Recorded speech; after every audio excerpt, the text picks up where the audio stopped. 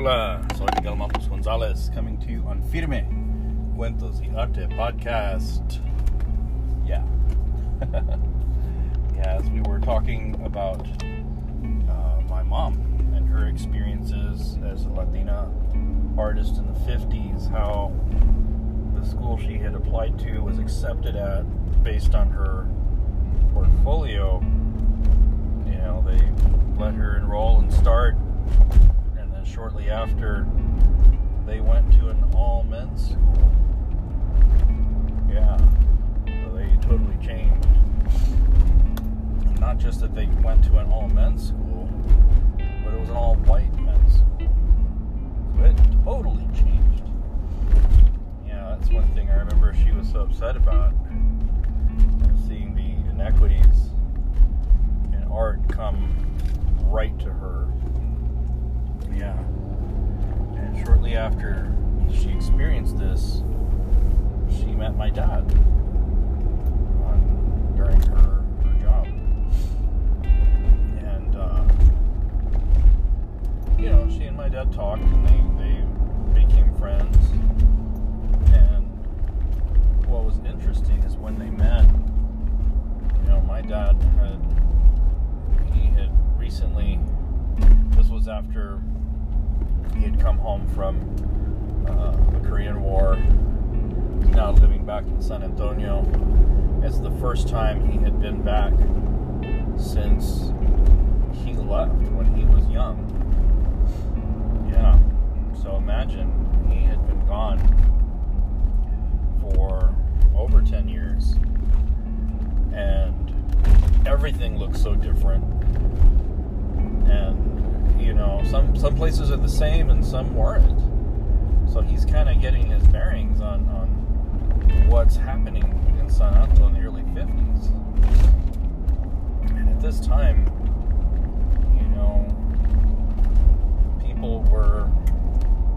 there were some things changing with gente in the 50s.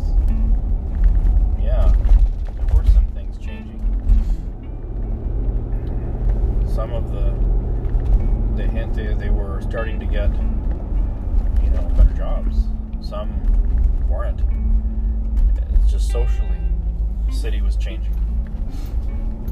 And he was just surprised by it, kind of not knowing where to start, and kind of looking for a job that he had, he met my mom, and then he found a job at Kelly Air Base. He was working in a maintenance shop where he was painting aircraft parts, stuff like that.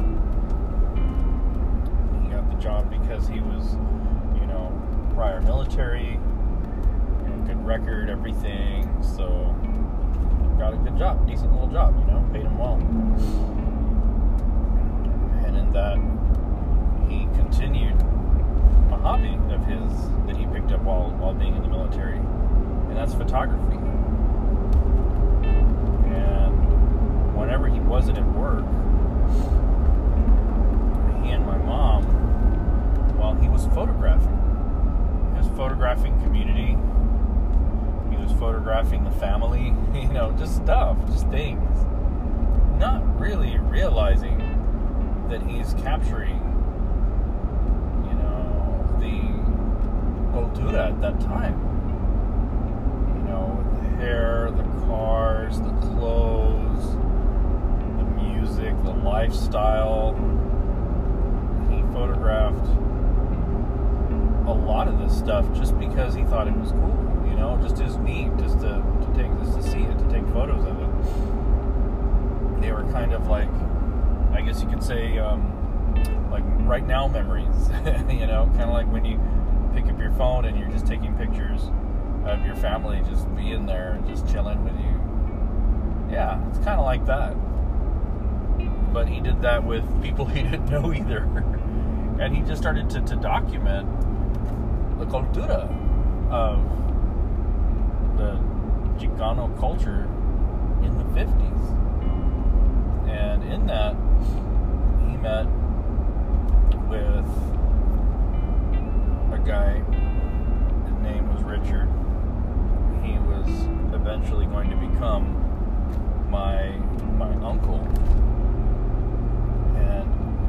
Richard was really popular, and he was a really, well-known. I'll say that he's a very well-known mechanic in that time, and really popular in the car culture there. And my dad likes cars too.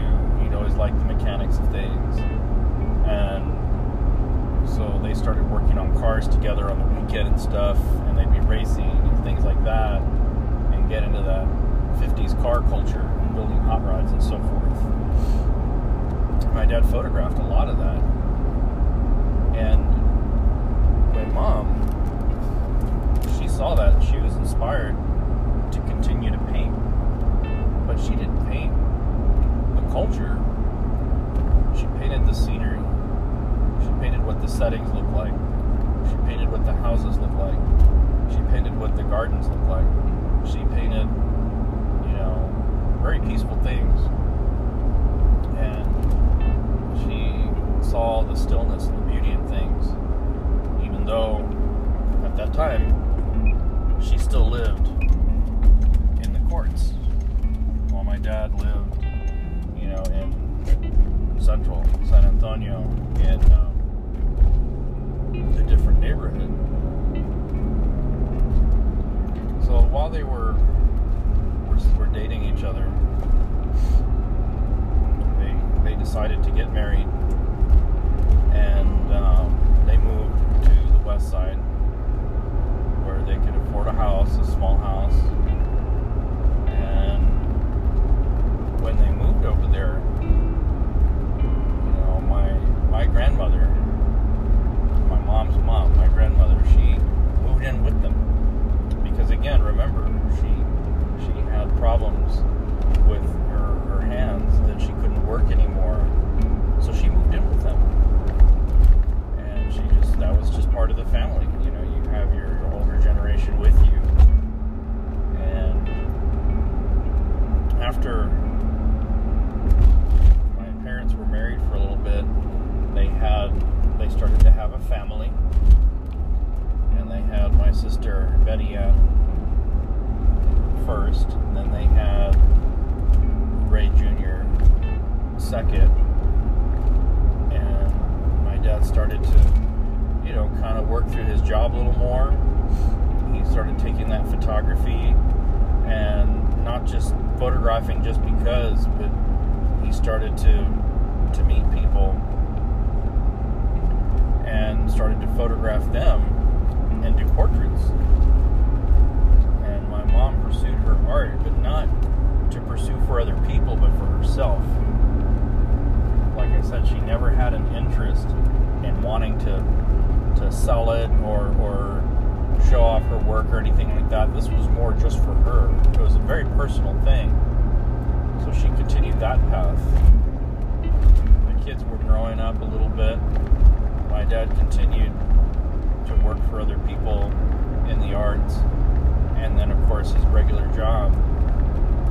So life was pretty good. It was pretty busy until my brother and sister got a little bit older,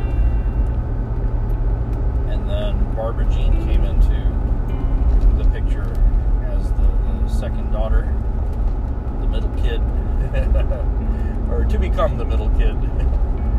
And when that happened, things changed a bit. Oh yeah. Because then kids were getting a little older, parents could do more family things, and my dad started to connect with other gente that were also creatives, and painters, photographers,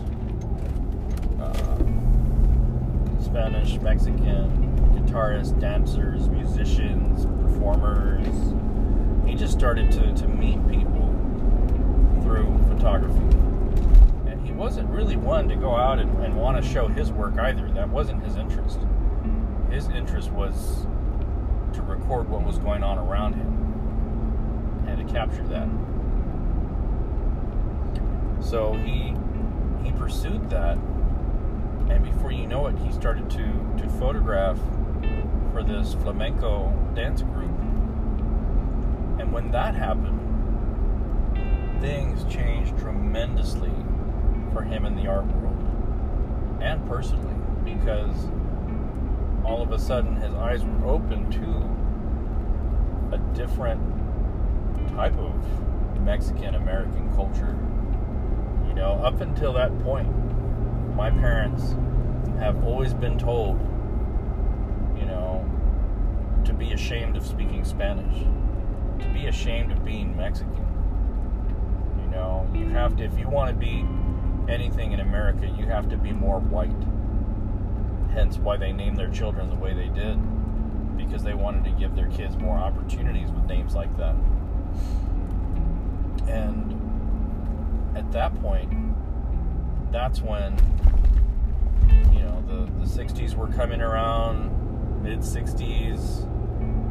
Chicanoism was very strong in San Anto. An organization called the Brown Berets were becoming more and more popular.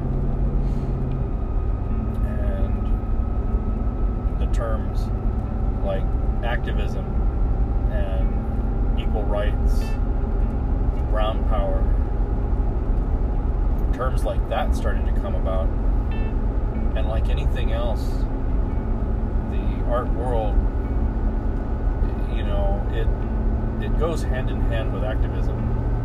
It goes hand in hand with that aspect of our society, because the arts take that message, they take that energy, and they make it into something visual or something tangible that you can see it not from a person, not hear it from a specific voice, but it becomes a more collective icon, a more collective symbol of that message.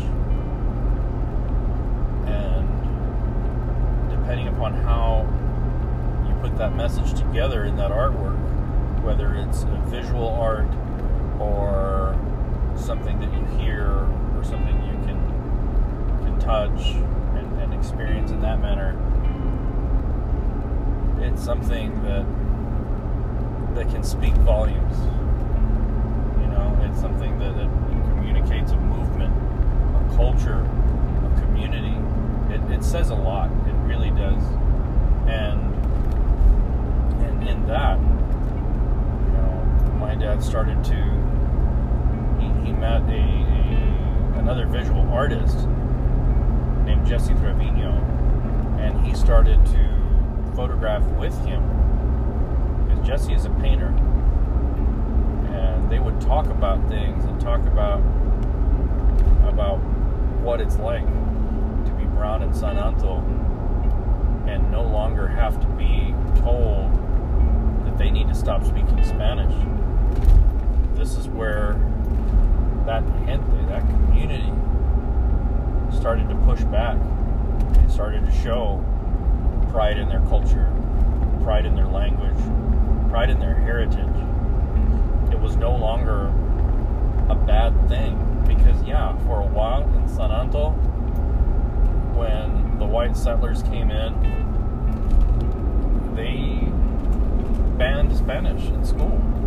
You couldn't speak it. They banned, you know, a lot of things that they didn't want. They took the Mexican-American culture and they were slowly erasing the Mexican side of it. But back in the 60s, man, things changed for the culture. There's a lot of pride that came back. And at that point, you know, in the 60s, my dad, he had to put art away. He had to put away his collaborations. Things stopped for him because he was still in the military. He was still part of the reserves or the National Guard at that time. I don't remember. I want to say he's part of the Guard. And he was activated on orders. So he served in Vietnam during that time. So when he went back, his younger brother,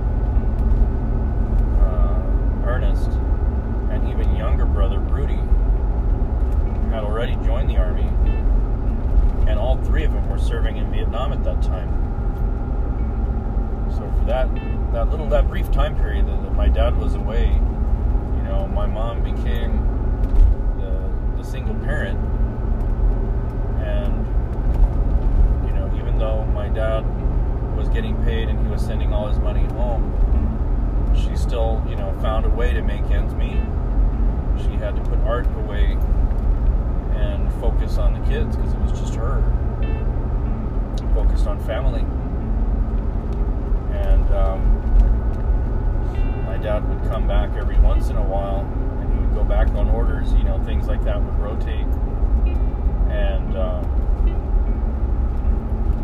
eventually, once all that was done, and my dad's orders were finished, he came back to San Anto. And then at that point, that's when he and my mom decided, I know that with, my time that I was serving, I put my camera away. I didn't tell you to put your brushes away, but you chose to put your family first. And, that's important. So, you should continue to paint. They encouraged each other. And my mom did that. She brought the brushes out, and she started to paint again. And her work had changed a little more. It evolved from scenery to a little more abstract type of flora. And things changed for her a little bit. It evolved. She had changed. So in her work, it reflected in her work. And then my dad, he came back from the Vietnam War, and he saw, the inequities that were there. And when he came back, he was a very different person. Not in a bad way, not in a scary way, but he was a very different person, because at that point he was speaking more Spanish. At that point, I had just been born. I was born, and I was named Miguel. I wasn't going to be named Michael. I was named Miguel. And when my dad came back, the kids were older and everything, and they were still in their flamenco dance group. My dad came back and continued to work with Jesse, And at that time, when Jesse had come back from Vietnam, he lost his right arm. That was his dominant hand in art and everything, so he lost his arm. And Jesse, he taught himself how to paint with his left hand. So he totally retrained himself to paint. And he did. He was very, very talented in that sense, just amazing. And he and my dad, they picked up right where they left off at. And he continued documenting the culture of San Anto in the 70s. And at that time, San Anto had changed even more.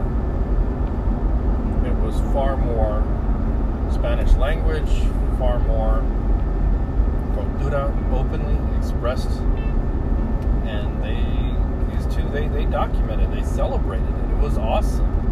It was like a little Renaissance period. Things had changed so much when my dad and when Jesse came back. And my parents pursued the arts. My mom continued. My dad continued to photograph. And as that went on, so did their collaboration.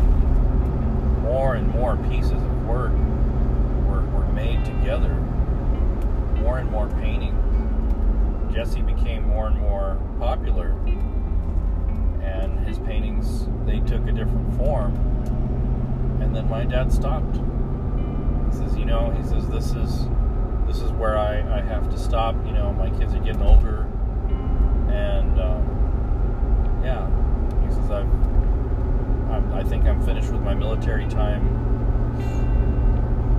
I'm finishing college. He was doing that at the same time.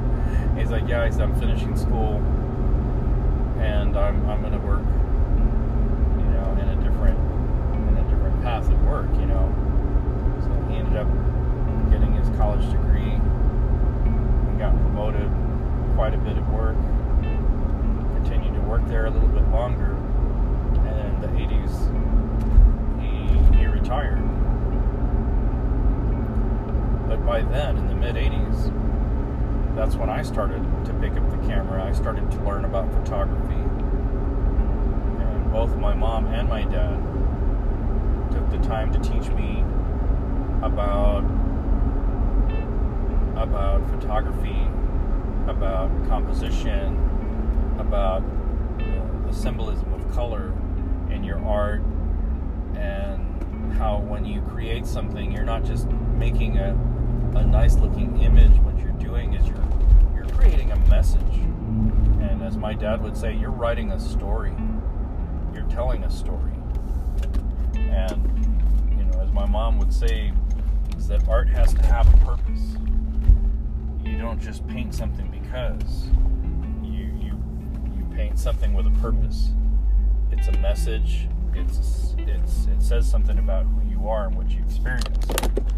And I asked my mom, well, help me understand what your work says and what your message is. And she says, okay. She says, I paint flowers because, for one, they're beautiful, they're natural, they take on their own form, they're completely independent. Nobody tells a flower where they're going to grow. Nobody tells the flower how they're going to grow, what the petals are going to look like. I mean, somebody can plant that seed somewhere, but it's up to that seed whether it wants to grow there or not. It's the whole idea of what art meant to her is you plant that seed, and it's up to that person whether or not they want to flourish, and they want to grow, and they want to develop. It's up to them. You can't just make somebody. That's why she painted flowers. That's why she pursued art only for herself, because it was on her terms. After being told that she couldn't be an artist, being told that she can't be an artist because she's a woman, she says, oh yeah? As a woman, I can teach myself. I don't need a man to teach me how to paint. As a woman, I can choose what I want to paint. Yeah. I don't need somebody to tell me. I can do it myself. And that's how she was as an artist. And that's what she promoted, is it's your medium. Somebody can mentor you, they can guide you. That's so true. That's so very true. You can learn by watching somebody or being trained and educated by somebody formally, but ultimately the work that comes from your hands, it starts at your heart. It's who you are. It's what you want to share. And that's what she did. She chose flowers because she loved the beauty in it. She loved the way they take their own form, their own shape. It's their own destiny. That's why she pursued that. And my dad, after being told so many times that, being Mexican is bad, speaking Spanish, it's wrong, and all the stuff that he was told growing up, you're not good enough, all of this, that's where he saw the beauty in the culture, and he saw how it deserves to have a voice. It deserves to be recognized. That even though he was told, if you want to be something in life, you have to be white, he thought, well, I can't be white. My skin will always be brown, ultimately. And that's one of the things that he taught me, is that no matter where you go or what you're doing, you take your culture with you. And it's a matter of how you control your path. So same thing like my mom. You know, you can go anywhere. You can be influenced by people. You can learn. You can share. You can absorb and adapt to your environment, to your culture where you are. But ultimately, it's still up to you on how much you want to absorb, how much you want to change. You know, so there were some things that they didn't just teach me about a medium, but they taught me how to put these messages into the medium. And through the 80s, when I was, younger, they taught me a lot, not just about art, but about culture and how to communicate culture, how to share culture, how to express culture, and help me understand what the culture means to me. They didn't tell me. They let me figure it out for myself. And it goes the same way for photography.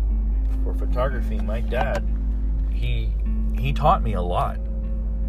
In terms of how the medium works, how the the understanding of exposure, how to use the camera, how to go through the steps in the darkroom.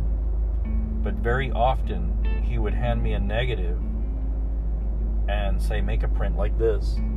And he'd show me a print that he made. And I'd have to look at that print, and I'd have to study it. And I'd really have to apply, I'd have to apply myself. How did my dad make this? And then I would make a few test prints, and I would test, and I would experiment, and I would think about it. I'd focus on the work that he gave me, that finished print. And I'd have to really look into it to see, okay, he added more exposure in this corner. This one he took exposure way over here. And he softened the background to make the person stand out more. And, just all these things. This is the aperture he used. I have to figure that part out. Yeah, he helped me learn photography by figuring it out for myself, for solving those problems, those creative problems. And that, I think, has made me a better artist. I could have gone to school and learned it formally, which I did, I have. But I'll tell you that education was only to get a piece of paper. That really didn't teach me anything about photography. It didn't teach me much about art. Everything that I ever learned from art and the medium that I've chosen, it comes from my parents. It really does. And it comes from experimenting. It comes from trying. It comes from failing. From failing in the darkroom. Day after day. Week after week. Mistake after mistake. And all that my dad could say was, well, that's not quite it.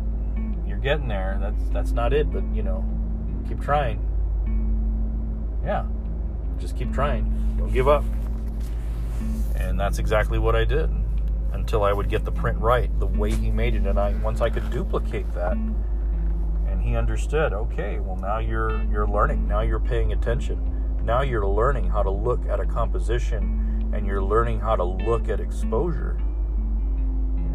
He says there are going to be some times when you're out taking pictures somewhere, and what if your meter breaks? Or what if you don't, and then you don't have the money to get your meter fixed? How are you going to know how to expose the film to take these photographs? How are you going to know? Well, you have to learn to read light. You have to learn how to gauge these exposures. You have to learn how to see the image in your mind and build it in your mind before you even pick up a camera, which is why he taught me how to make a print in a darkroom instead of just putting a camera in my hand. Yeah, he taught me how to print in the darkroom and understand exposure so that when I had a camera in my hand, I knew exactly how I wanted to make my negatives. I knew exactly how I wanted to expose that film, whatever it was. Color film, black and white, slide film, doesn't matter. I knew exactly what I wanted to put on that negative, so I could then in turn create the print. So when I take a photograph and I pick up my old M4 and I'm out there, I don't use a meter. I don't use anything like that.